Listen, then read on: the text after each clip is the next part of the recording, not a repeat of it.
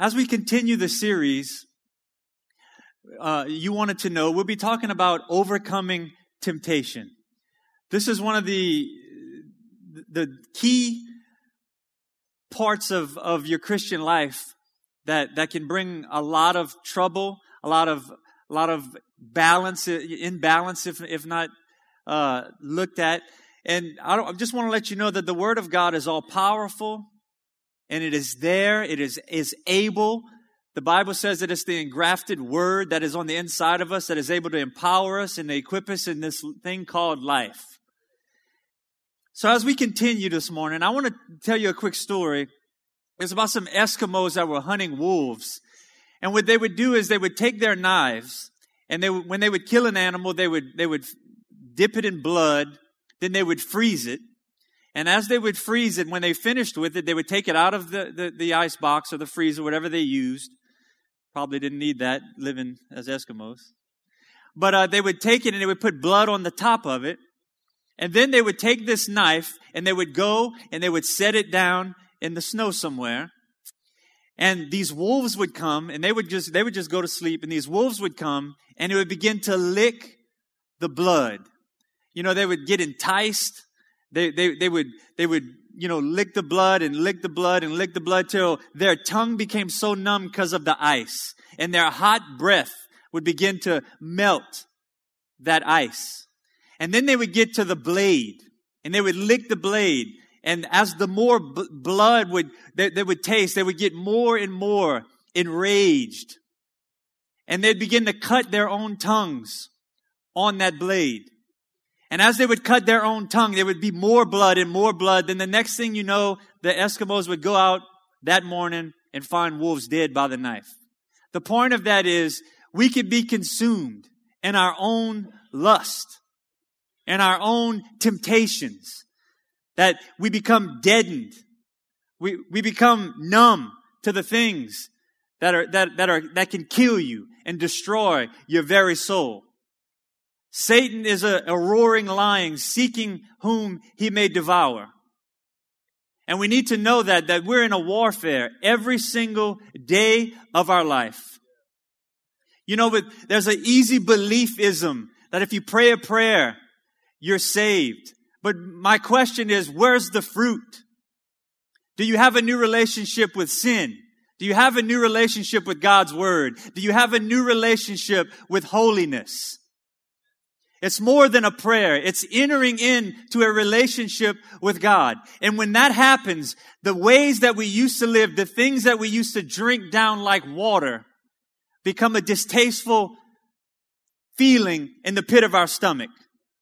Jesus said that whoever does not believe in Him is condemned already. But the Bible also says that there is no condemnation to those that are in Christ. So the good news is, we who are saved, there is no condemnation. Those that live contrary to God's Word, want nothing to do with God, are condemned already. But in the middle of that is temptation. The lost fight temptation. Christians fight temptation. Where is the brokenness for sin? I'm talking in our own lives. When's the last time we've wept over our own sin? That's a foreign concept. You know, sin in this world, it's a sinking ship. And we as Christians take off our life rafts to go try to indulge in the banqueting table. We don't get nervous. We still see the lights on, the music is still playing, but the ship is sinking. God Almighty has empowered us, has equipped us. But many are asleep spiritually, simply shuffling deck chairs on the Titanic as it goes down.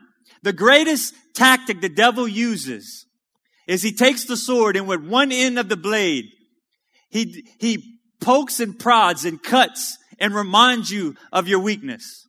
And then with the other side of the blade, he tries to cut off hope for a cure. But I'm here to tell you, there is a cure. There is hope, and His name is Jesus Christ.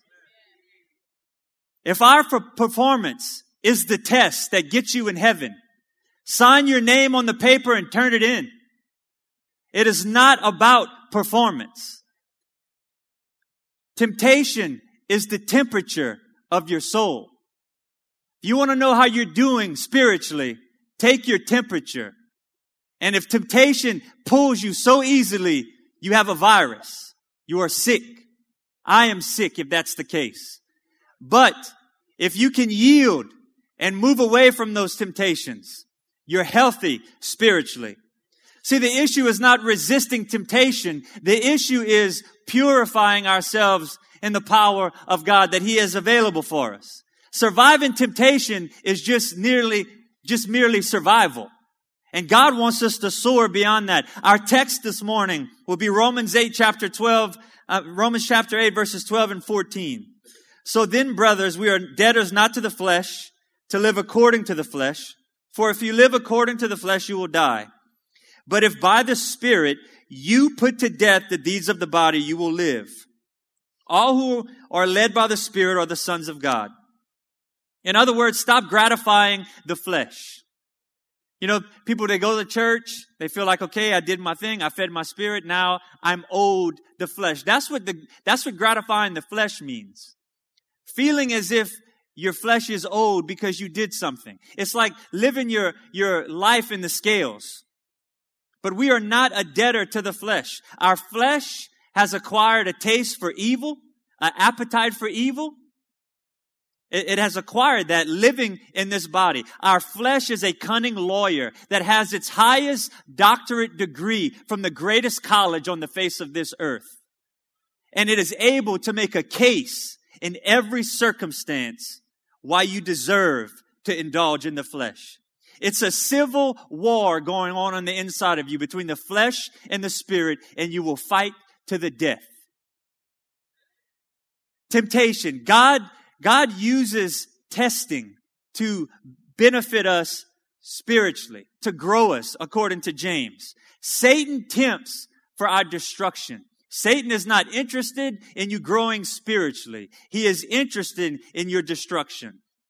Temptation begins in the form of a thought that's contrary to God's ways. And that thought, if not cast down, develops into a feeling of mental pressure. Then it pushes against the emotion, brings an image, and it becomes an imagination, and it becomes a mental stronghold. That's the cycle that goes on every single time you deal with temptation.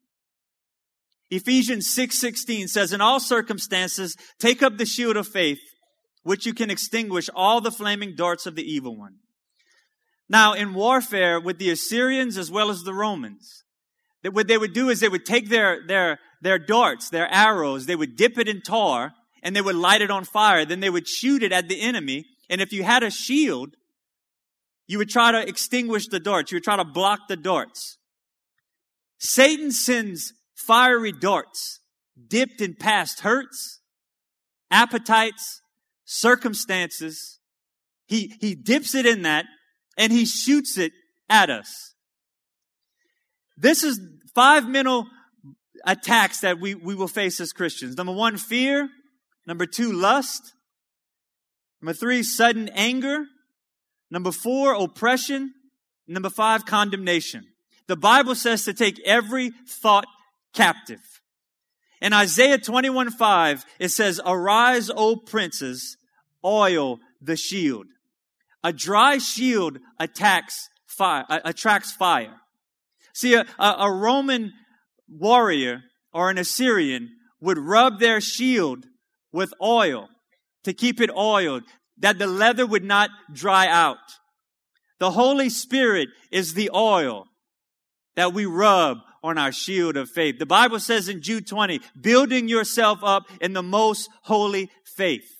Your flesh is not your friend. It is an ally of Satan. But our spirit is an ally of God. The flesh feeds on emotion and feeling. The spirit feeds on faith. Romans 6 through 8, it says, to set the mind on the flesh is death, but to set the mind on the spirit is life and peace. For the mind that is set on the flesh is hostile to God, For it does not submit to God's law. Indeed, it cannot. Those who are in the flesh cannot please God. Now notice it says for you to set the mind on the flesh or to set the mind on the spirit. It's up to us. We are able to do this. We do it all the time. What we dwell on, if it's not gratifying the spirit, is gratifying the flesh. When you choose to dwell on those things, you ponder them. Now the nature of temptation. In James 1:14 it says, each person is tempted when he is lured and enticed by his own desire. It is already on the inside of that person. In 1 John 2:16 and 17 it says, there's the lust of in the world, there's the lust of the flesh, the lust of the eyes, and the pride of life. This is the areas that we are tempted in. In fact, Jesus was tempted in these same ways. The lust of the flesh is bodily appetites. Okay? Such as immorality, drunkenness, gluttony, drugs, addictions, those type of things. Things that your body needs. Jesus was tempted to eat food while he was fasting. So it was something that he could have eaten. He could have had. The lust of the eyes. It's the desire to put material things before God. It's greed, covetousness, idolatry, crooked gain, the love of money. And then there's the pride of life, stepping on people to get where you want to go. Now, when we look in Luke chapter 4, very briefly, it says Jesus was led into the wilderness by the Spirit, 40 days being tempted. He ate nothing during those days, and when the days had ended, he became hungry. And the devil said to him, if you're the Son of God, tell this stone to become bread. So once again, here's an appeal to the lust of the flesh, simply to eat when the Spirit told him to fast. And Jesus responds by the word of God. It is written, man shall not live by bread alone. So he combats it with the word of God. And then verse 5, he was led up and showed him all the kingdoms of this world. And the devil said to him, I will give you all this domain and its glory. It's been handed over to me, and I give it to whomever I wish. Therefore worship me, and it shall be yours. So Satan appeals to the lust of the eyes, the kingdoms of this world. Jesus responds once again by the word of God. And he led him to Jerusalem, and he said put him on the pinnacle of the temple and said, if you're the Son of God, throw yourself down from here. For it is written, he will give his angels charge over you and to guard you. And on their hands they will bear you up, lest you strike your foot against a stone. So see, even Satan was able to quote scripture. And when the devil had finished every temptation, he departed until an opportune time. I want you to keep your mind on that part of the verse. We'll get to it later. So Jesus returns to Galilee in the power and the Spirit, and thus you see the most miraculous ministry on the face of the earth, because you see him yielded to the power of the Spirit. Now listen, the Word of God is all powerful in overcoming temptation. It's all powerful. That's not the problem. It's our desire to sleep in the garden. That's the problem. It's our desire of not being motivated to use the Word of God. It's the lack of desire to be removed from temptation. Simply surviving temptation is going from temptation to temptation to temptation, winning a battle here, winning a battle there. The Christian experience is not mindless actions and steps to get away from temptation. The Bible says, flee immorality. The problem is, do you desire to flee? The Word of God is powerful, but if you choose not to use the Word of God, if you choose to stay in things, listen, committing adultery, I'm talking about the physical act, is a sin. We know that. Thinking, all of those things.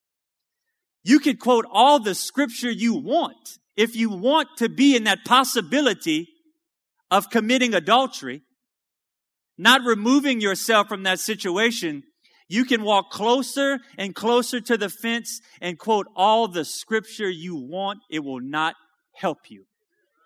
Because our desire is being fueled.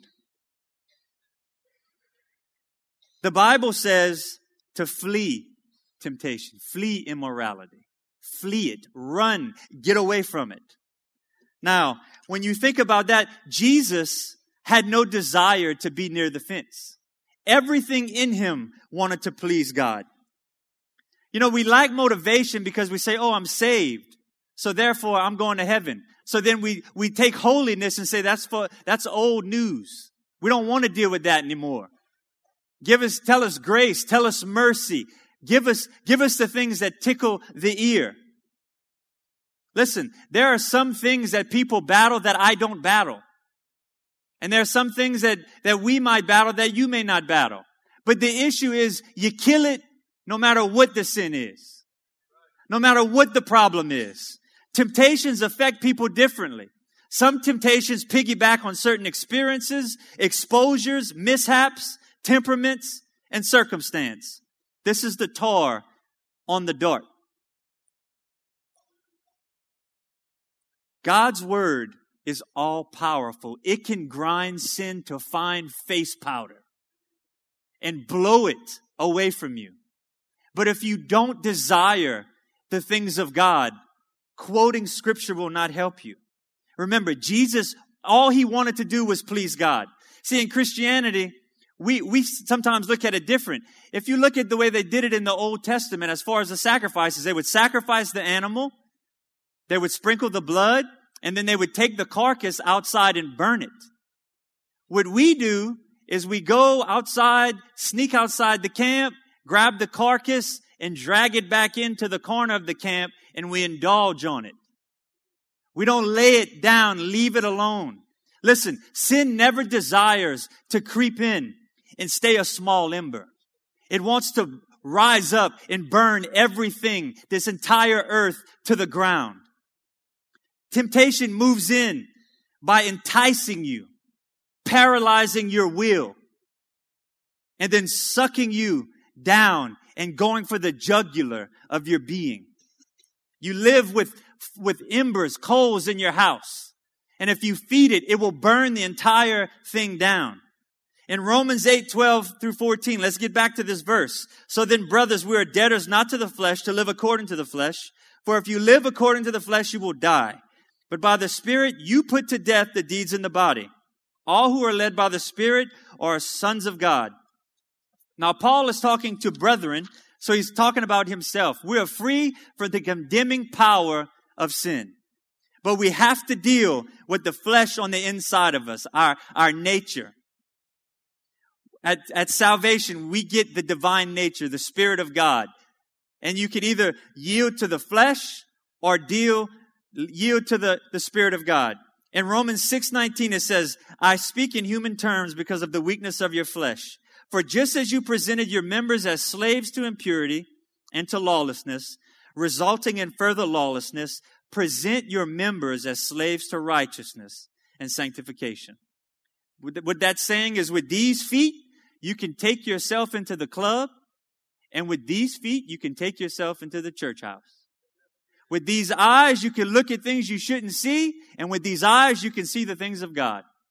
With these ears, you can listen to things that uplift the Lord, or you can listen to demonic stuff that bring you down. It's your choice. Whatever you yield your flesh to, that's where you will indulge in. That's why you can tell what the temperature is in your own soul. Now it says to put the deeds of your flesh, to kill it. The old timers would say mortify. It doesn't mean to beat yourself or whip yourself. It means to destroy the very evil passions that the Holy Spirit gave you the power to destroy. To kill a man is to take away his attributes, his principle of strength and power. Is to remove that. The sin nature stays on the inside of us because it helps you from not getting puffed up. It gets you to rely on the Spirit of God. So it is dead, but the word that it's used really is inoperative, which means it has no power over you unless you give it power. Unless you begin to live like you used to live or like I used to live. Romans 6:6, it says, we know that our old self was crucified with him in order that the body of sin might be brought to nothing, so that we would no longer be enslaved to sin.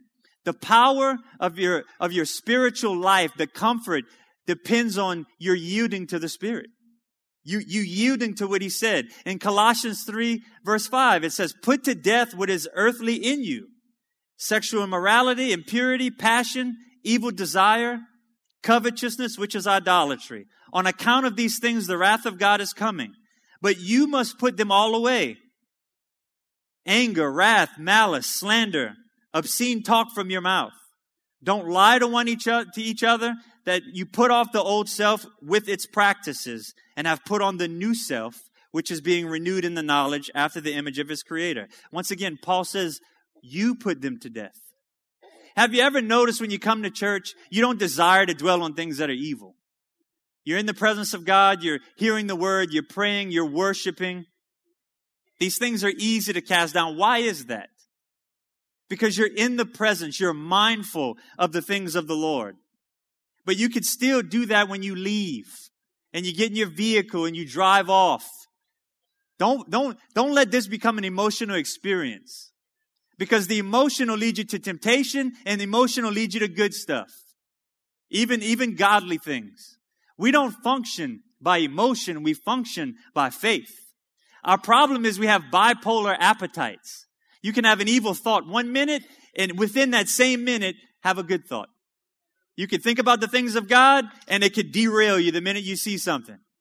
Or you see somebody with an attitude, and you say, you see, that's supposed to be a Christian. You know, that's what people say. Now, the Bible says, keep watching and praying that you not enter into temptation. The spirit is willing, but the flesh is weak. So, watching and praying, what do we watch? We watch the seasons, prosperity, confidence, enjoyments. We will be like the church in Revelation chapter 3, verse 17. For you say, I am rich, I have prospered, and need nothing.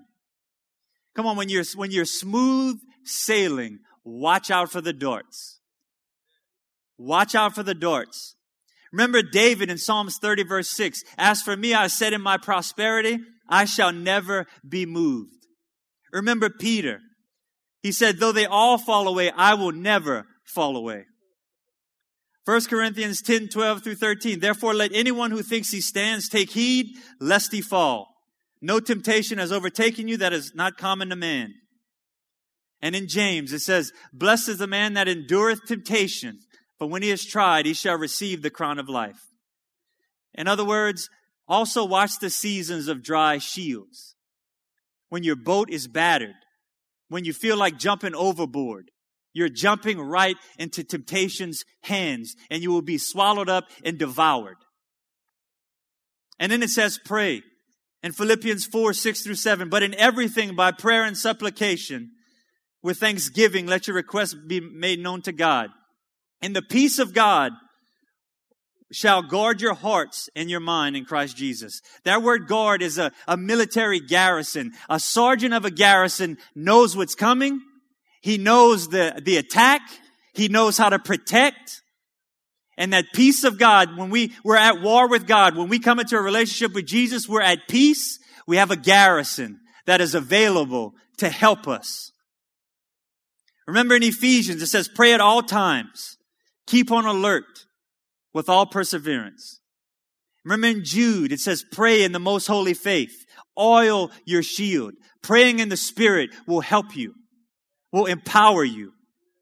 And in Jude 24, now to him who is able to keep you from stumbling and present you blameless, that's Jesus Christ. Now what is entering into temptation? It's not a sin to be tempted. It's a sin to walk into it and to indulge in it. Here, this is the deal. We do it by reasoning away our rights. God gives us the marching orders. And the Bible says that He gives us a way of escape. But we choose not to go there. We're going to be honest this morning. A lot of times we choose. We see this is wrong, and we say, you know what? I want what I want.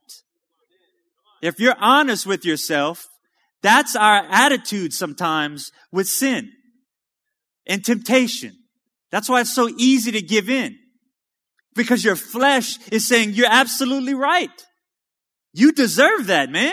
Look all what you put up with all week. And then we say, yeah, I guess you're right. I'm saved. God loves me no matter what I do. So therefore, they go into it. That's a wrong mentality. That's a fiery dart coming at you to deaden you, to deaden your conscience. Now, there's 3 levels in which temptation strikes. I want to give you a verse and show you that this is what Jesus was tempted with. In Philippians 2:6, it says, who existed in the form of God, did not consider equality with God as something to be used for his own advantage. I want you to keep that verse in mind. Now let's go in 1 Corinthians 10:13. I'll just tell you, there's the common temptation. We just read it earlier. We read about the common temptation. This is the temptation that flies at you and you're able to block it. It's no big deal. You know, some people may not be tempted with drinking, so the devil shoots that dart when they see a beer commercial during the Super Bowl. No big deal, I don't want to drink. Or smoking, you know, cigarettes or something like that. People are like, I don't want to have anything to do with that. That's not a temptation. To other people, that will destroy them. They will fall to that every time. And that's the common temptation. The temptation that comes at you, it hits you, it's not dipped in tar, it's just there it is, it's coming, you block it, you move on. But then there's the seasonal temptation, and this is where we lose you. And Luke chapter 4 verse 13, and when the devil had ended all the temptation, he departed from him for a season. There's the seasonal temptation. Remember in Luke, it says, and those on the rocky soil are those who, when they hear, receive the word with joy, have no firm root, they believe for a while, and in the time of temptation fall away. That word time is kairos, which means a season. It means a season of temptation. Let me break it down even further. It's that constant battle that beats against you. That says, why am I fighting this? It's destroying me, but you keep going back. You keep going back. And you feel horrible. I'm not saying you're some hypocrite. You love Jesus Christ with all of your heart, all of your mind, all of your soul, but you're losing this particular battle. That's the seasonal temptation that will ram against your boat and try to sink your boat. It's when you say, I must be possessed. I can't stop this thing. That seasonal temptation. And most of you know exactly what I'm talking about. Remember Jesus. In the beginning of his ministry, Satan said, if you're the Son of God, remember we just read that. But then, in the middle of his ministry, the disciples wanted to call fire down from heaven. Hey, give us your authority to destroy these people. Remember there were zealots, Judas being one of them, that followed Jesus to overthrow Rome. Their desire was for him to use his authority to overthrow the political system. And at the end of his ministry, remember he's on the cross. And they say, if you're the Son of God, come down off that cross. If he'd have did that, every one of us would be on our way to hell. So these temptations come in cycles. Do you know what I'm talking about? Those things that come, it's like, where did that come from? How am I in this cycle again? That's a seasonal temptation. Then there's the hour of temptation. This is the one that has that dart dipped in tar, that hits ministries, that hits families, that your whole family is lined up with a shield and none of them are oiled. And when that dart comes, it burns and destroys all the shields and everyone involved. It destroys ministries. It's that one temptation that is set with your name on it, that is wrapped, circumstances perfect.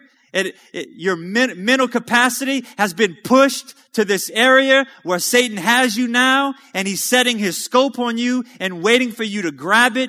And when he does, you're destroyed. It's David looking at Bathsheba, and he ended up costing him a child. It's Judas giving in to greed, and it ends in suicide. It's Jesus in the garden. If he'd have came down off that cross, that hour of temptation, that it said, come off the cross, and Jesus would have been like, I'm tired of dealing with you people. Come off and open the ground and swallow them. That would have destroyed everything. But he stayed the course. Don't let that hour of temptation destroy everything around you. I know people that have given in to that one temptation, and that has destroyed everything. Their family, their ministry, friendship, it has destroyed everything, and they're sitting in the dust of their destructive mistakes. Look in Luke 22. It says, in being in agony, he was praying fervently. He sweat drops of blood. And when he arose from prayer, he came to the disciples and found them sleeping. He said to them, why are you sleeping? Rise up that you may not enter into temptation. I can see this in my mind. Jesus is in the garden. He's praying. The will of God is he's carrying the weight of the world. He comes to his friends who are sleeping and he says, wake up. I need you. I need you to intercede. I need you to pray. Church, Jesus Christ is telling us right now, get up out of that temptation. Get up out of that slumber. I need you. We got to get the gospel all around us. We got to tell the world. Come on. Jesus died on Calvary to give us access to God the Father. Some of you may be sidelined because of a temptation. Let me tell you something. Though you have fallen 1,000 times, get up. Get up on that 1,001 time. Dust yourself off. Amen. Praise God. Listen, if you don't quit, God won't quit. If you don't quit, God won't quit. When you fall and those clouds come and you can't see God, God is trying to give you the sun rays to come through that cloud. But we say, I don't want to look up. I can't look up. Friends, that's the time when you look up. That's the time. That's the grace of God that he's giving you. Come on, he knows that you're sorry. He knows that you're broken. If you're not, that's a problem. But if you are, walk in his grace. Walk in his power. When he reaches down with his hand, reach up and grab it. Grab his hand. Let him take you out of that. Now let's look at the problem that fuels temptation is sin. Sin is active, trying to bring forth fruits of death. Sin is always shooting at the highest height. That look or that glance at a young man or a young lady would turn into the physical act of adultery if sin would want that, or sin would rise up. That's the goal. It's not to bring you this far. Your flesh will take you as far as it can go. Every thought of anger towards someone, if sin had its way, would drive it to cold-blooded murder. We're not patty caking with sin. It's like smoking by a gas pump. We don't need a patty cake with temptation. In Galatians 5:16 and 17, walk by the Spirit, you will not gratify the desires of the flesh. The desires of the flesh are against the Spirit. I love this part. And the desires of the Spirit are against the flesh. Your spirit is wanting to war. We're siding with the wrong one. Listen, the same Spirit that hovered over the waters in the genesis of time, that grew those mountains out of that water, is on the inside of you, wanting to rise you up out of that pit of despair. The same Spirit that God used to breathe on dirt and we became living beings is on the inside of you. The same Jesus that was in the fiery furnace and shut the mouths of lions is for you. Living on the inside of your mortal flesh is the Spirit of God to empower you, to equip you. He's given you the authority of His name, His blood, and His Spirit. Come on, church. We're more powerful than what Satan tells us we aren't. Inside of your mortal flesh is power when you tap into the power of God. We are far from powerless in this world. We are far from powerless. The Church of Jesus Christ is the most powerful institution on the face of this earth for all time. Come on, they tried to burn Bibles when we did not exist. In the 1500s, 1600s, they said they would wipe Israel off the map. Those countries are in the dirt and Israel still lives. Come on. We are all powerful because of Jesus Christ living on the inside of us. We get our marching orders and we say, nah, I think I want to do what I want to do. So it's never God's fault. It's never God's fault. We lay down our weapons. We lay down our shields. We lay down our power.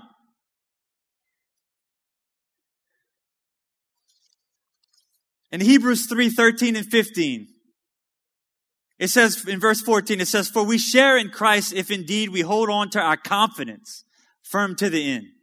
Today, if you hear his voice, do not harden your hearts. That's the problem. We get in temptation, we get in sin, and the cement starts to dry. And it becomes hardened. We want our sins explained. They need to be killed. Come on, church. We don't need our sins explained. That's what the flesh wants. The flesh wants a counseling session so it can find a reason so it can say, well, that's just how it is because look all what I've been through. Cast that down. Jesus Christ has empowered you. Don't say my daddy did this. You have a new daddy. God Almighty. You have the DNA of God up inside of you. Up inside of you. Now, how do we kill the deeds of the flesh? In Ezekiel 36, verse 26, I will give you a new heart and a new spirit. I will put it within you. I will remove the heart of stone from your flesh and give you a heart of flesh. I will put my spirit in you and I will cause you to walk in my statutes. Think of that. In John 16:8, he says he convicts the world of sin. He tells you what sin is. It's up to us to say, okay, God, I see it. Confession is saying, God, I say what you say about sin. Not what I think.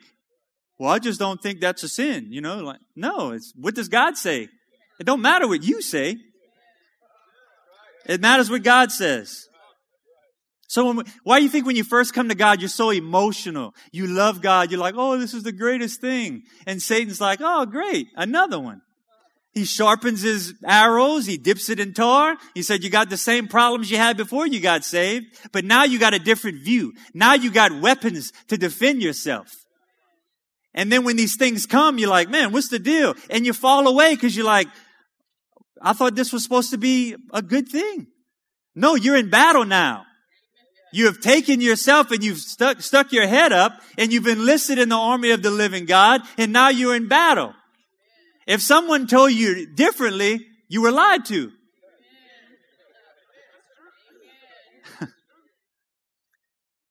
The closer you walk to God, the further you want to be away from sin. When you're close to God, you quote the scripture and you watch the fruit of it. Now, how does the Spirit kill sin? He causes our heart to abound in grace and its fruit. The Bible says in Galatians 5:24 through 25, those who belong to Christ have crucified the flesh with its passions and desires. If we live by the Spirit, let us walk by the Spirit. Sometimes you just got to say no to the flesh. The flesh says, hey, come see. No, I'm not going to see. The Spirit wants me over here. See, you're not your own either way. You think you're making your own decisions, but really that appetite is pulling you. And you're saying, well, I do what I want to do. No, you don't. You're doing what your flesh wants to do, who wants to kill you and destroy you. But if you follow the Spirit of God, the Spirit of God is pulling you, saying, hey, come over here. I have a better life for you. But we keep going back to the vomit and adding different sugar to it, drinking it down like, oh, it's not so bad. No, leave that, bury it, and walk and go meet God. Crucifying the flesh is laying down those desires that you once had. And as you do that, those things begin to weaken. Those seasonal temptations come and you have no desire for that anymore. That's how people fall. We're led by emotion. We come here, we're led by emotion. We get in the vehicle, we get aggravated on Ambassador, we're led by emotion. We say things we shouldn't say. Because we're being led by emotion. Don't be led by emotion. Be led by faith, whether you feel like it or not. That's how you continue to move. And number 2, He consumes our lust by weakening our flesh, by a constant burning in His presence. In Isaiah 4:4, it says, when the Lord shall have washed away the filth of the daughters of Zion and cleansed the bloodstains of Jerusalem, It's missed by a spirit of judgment and burning. Why do you think it says in Hebrews 12:29, our God is a consuming fire? You bring your fleshly self in God's presence, you will be burned. You go in God's presence full of the Spirit, and if you have a little bit flesh, it will burn. That's a good thing. That's a good thing. Number 3, we participate in the process. Think about it. If God tells us that He will do all the work, then why does He tell you to put to death the deeds of the flesh? Because it's a partnership. He's done it. We just have to listen and obey. The Bible says in Philippians 2:13, for it is God who works in you both to will and to work for His good pleasure. Do you know that it's God's pleasure to help you overcome sin? God gets pleasure out of that. We think God's up there just trying to pound us on the head. No, God's like, I want to help you. I want to help you.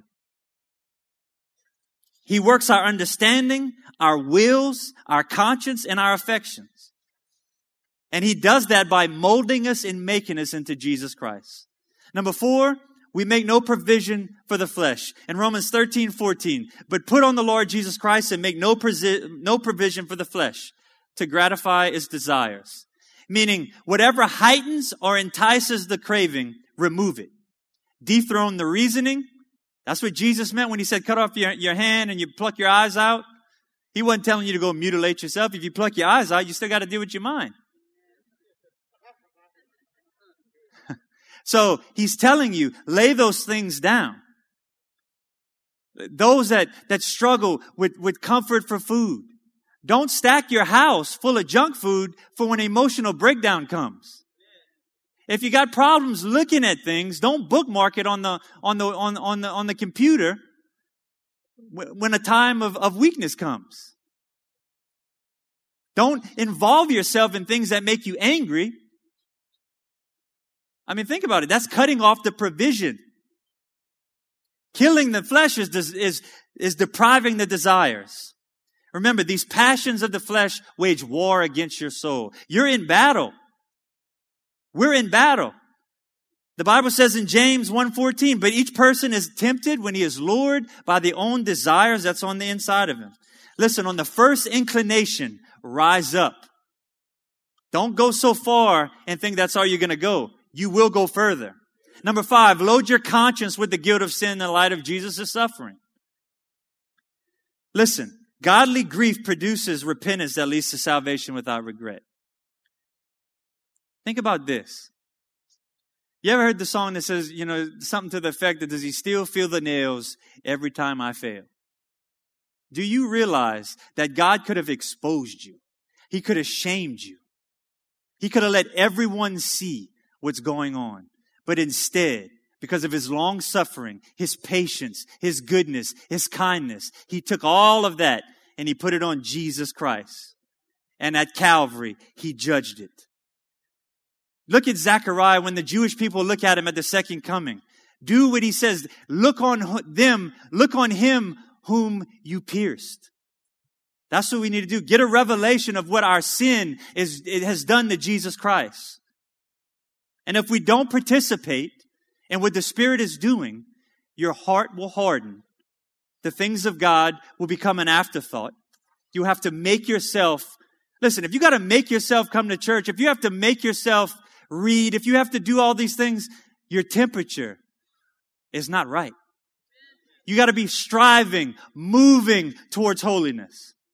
Now, in closing, I want to give you an example from the tabernacle. When I was studying this, it was amazing. It blew my mind. God lives in a 3-room house. We're a body, soul, and spirit. The tabernacle has an outer court, an inner court, and a holy of holies. When you look at this, the altar of sacrifice, that's a picture of what Jesus Christ died on Calvary. But it's also a picture of us dying to self. And then you have the brazen laver, which is a picture of the washing of the Word of God. It's also a picture of baptism. It's a cleansing. Natural sunlight is on the outside. You don't have to have faith in natural sunlight. It's just there. This is where the priest would be. But as you go through the veil to the inner court, you have 3 pieces of furniture. You have the golden candlestick, the menorah, which was to be kept on fire by having the oil in it daily. That the oil is the Holy Spirit. You had the intercessory prayer, which is what this was. It was lifting up prayer to God. And then you had the table of showbread, which was supposed to be eaten every 7 days, which represents the perfection of Christ. Jesus says, I am the bread of life that comes down out of heaven. Jesus is also our intercessor. And the power of the Holy Spirit illuminates the light so you can see Jesus. That's salvation. That's another picture of salvation. If that light goes out, it's pitch black in there. There's no natural light. All you would see is those fiery darts coming at you. Now, if you think about this, when you go into this is the place where our eyes of understanding are open. You come to the Lord, you begin to understand His Word, you begin to understand prayer, you begin to understand the Holy Spirit. This is where you're enlightened at. Now, most people are comfortable in the outer court. Temptation tells you, you stay out here. You don't go in God's presence, you'll be destroyed. Right? So as you move further in, you're moving into the revelation of who God is. Then the Holy of Holies represents our spirit, is where God would come down and He would dwell between the mercy seat and the cherubim. They had the 10 Commandments inside of that ark. And when God says, remember, He says, when I see the blood, they would sprinkle blood on the top. And when God would look down, He would see blood covering the law, which made Israel right for that year. But at the same time, that mercy seat is the power and presence of God. So we understand the word, the prayer, and worship.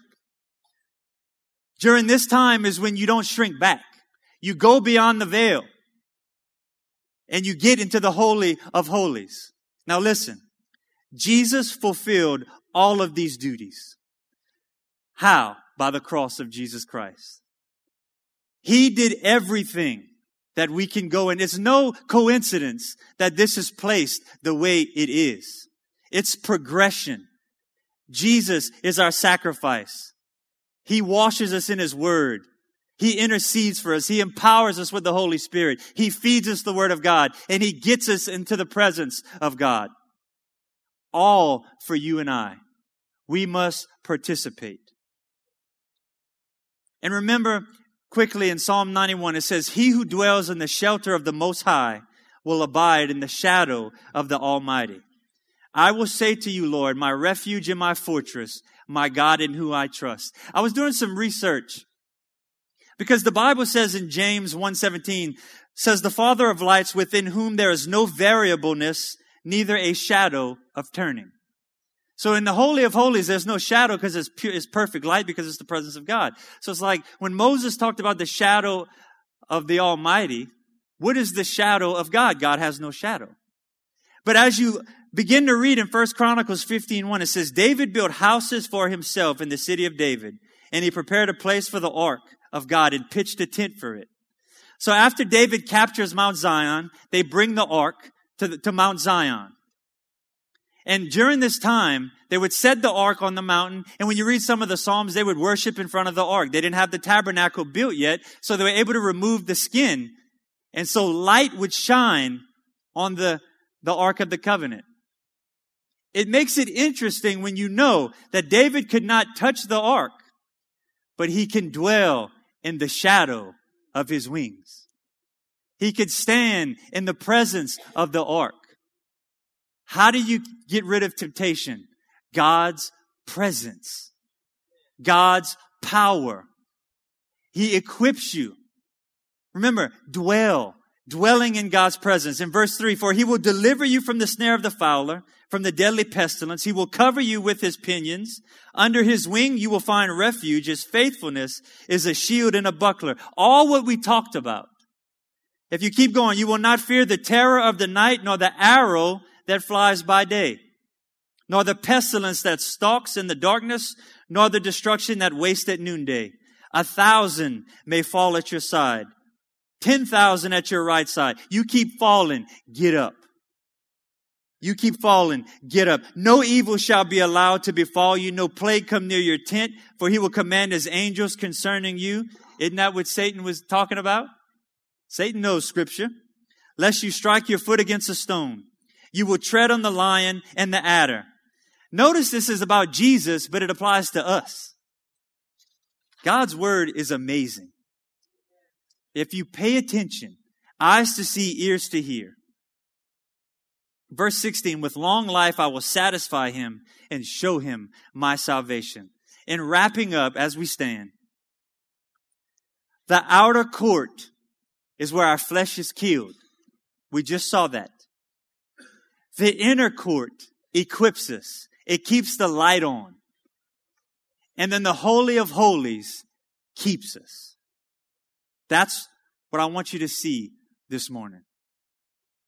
The Holy of Holies keeps you. Now I want to deal with 3 groups of people. You may be here and you're in the fight of your life. You have no shield. You've never surrendered your life to Jesus. I want to pray for you. Is there anyone here that can say, Kelly, I do not know Jesus Christ? Let me see your hands. Come on, I want to pray for you. I want you to come into this kingdom of God that we've spoken about. I want you to experience God's presence. I'm not talking about religion. I'm not talking about a church building. I'm talking about Jesus Christ. Praise God. Thank you, Jesus. The second group of people. Maybe you've been sleeping, taking a light view of God. You flattered God with your lips, but your heart has been far from Him because of the condemnation you buy into from Satan. I want to tell you, God has His arms open and waiting for you. Do not let the cement harden around your heart. If you can say, I battle temptation and I'm losing, let me see your hand. I want to pray for you. Yes, I see your hand. Father, in the name of Jesus, I lift up those, Lord, that their hands are raised, God.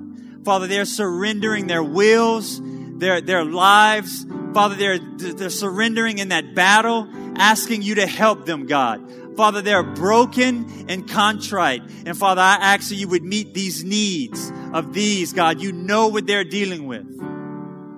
In Jesus' name. And then the third, those that are in the trenches, in the depths of temptation, addiction, mental strongholds. I'm talking, it has you clamped to the ground. You feel like you are stuck to the ground and you feel like God doesn't love you. You feel like God is mad at you. You feel like you have no victory whatsoever. You feel worn out. You feel defeated.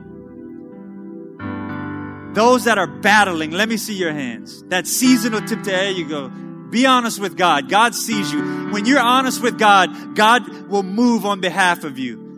Father, we come to you. Let me pray for you. God, we come to you in the name of your Son, Jesus.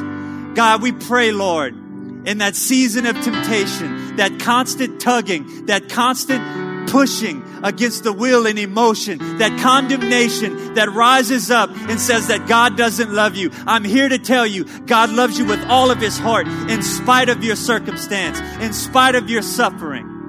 God didn't save you to keep you in the mire of temptation. He wants you to rise up and pray. You might have fallen 1,000 times. God wants you to know, get up, get in His presence.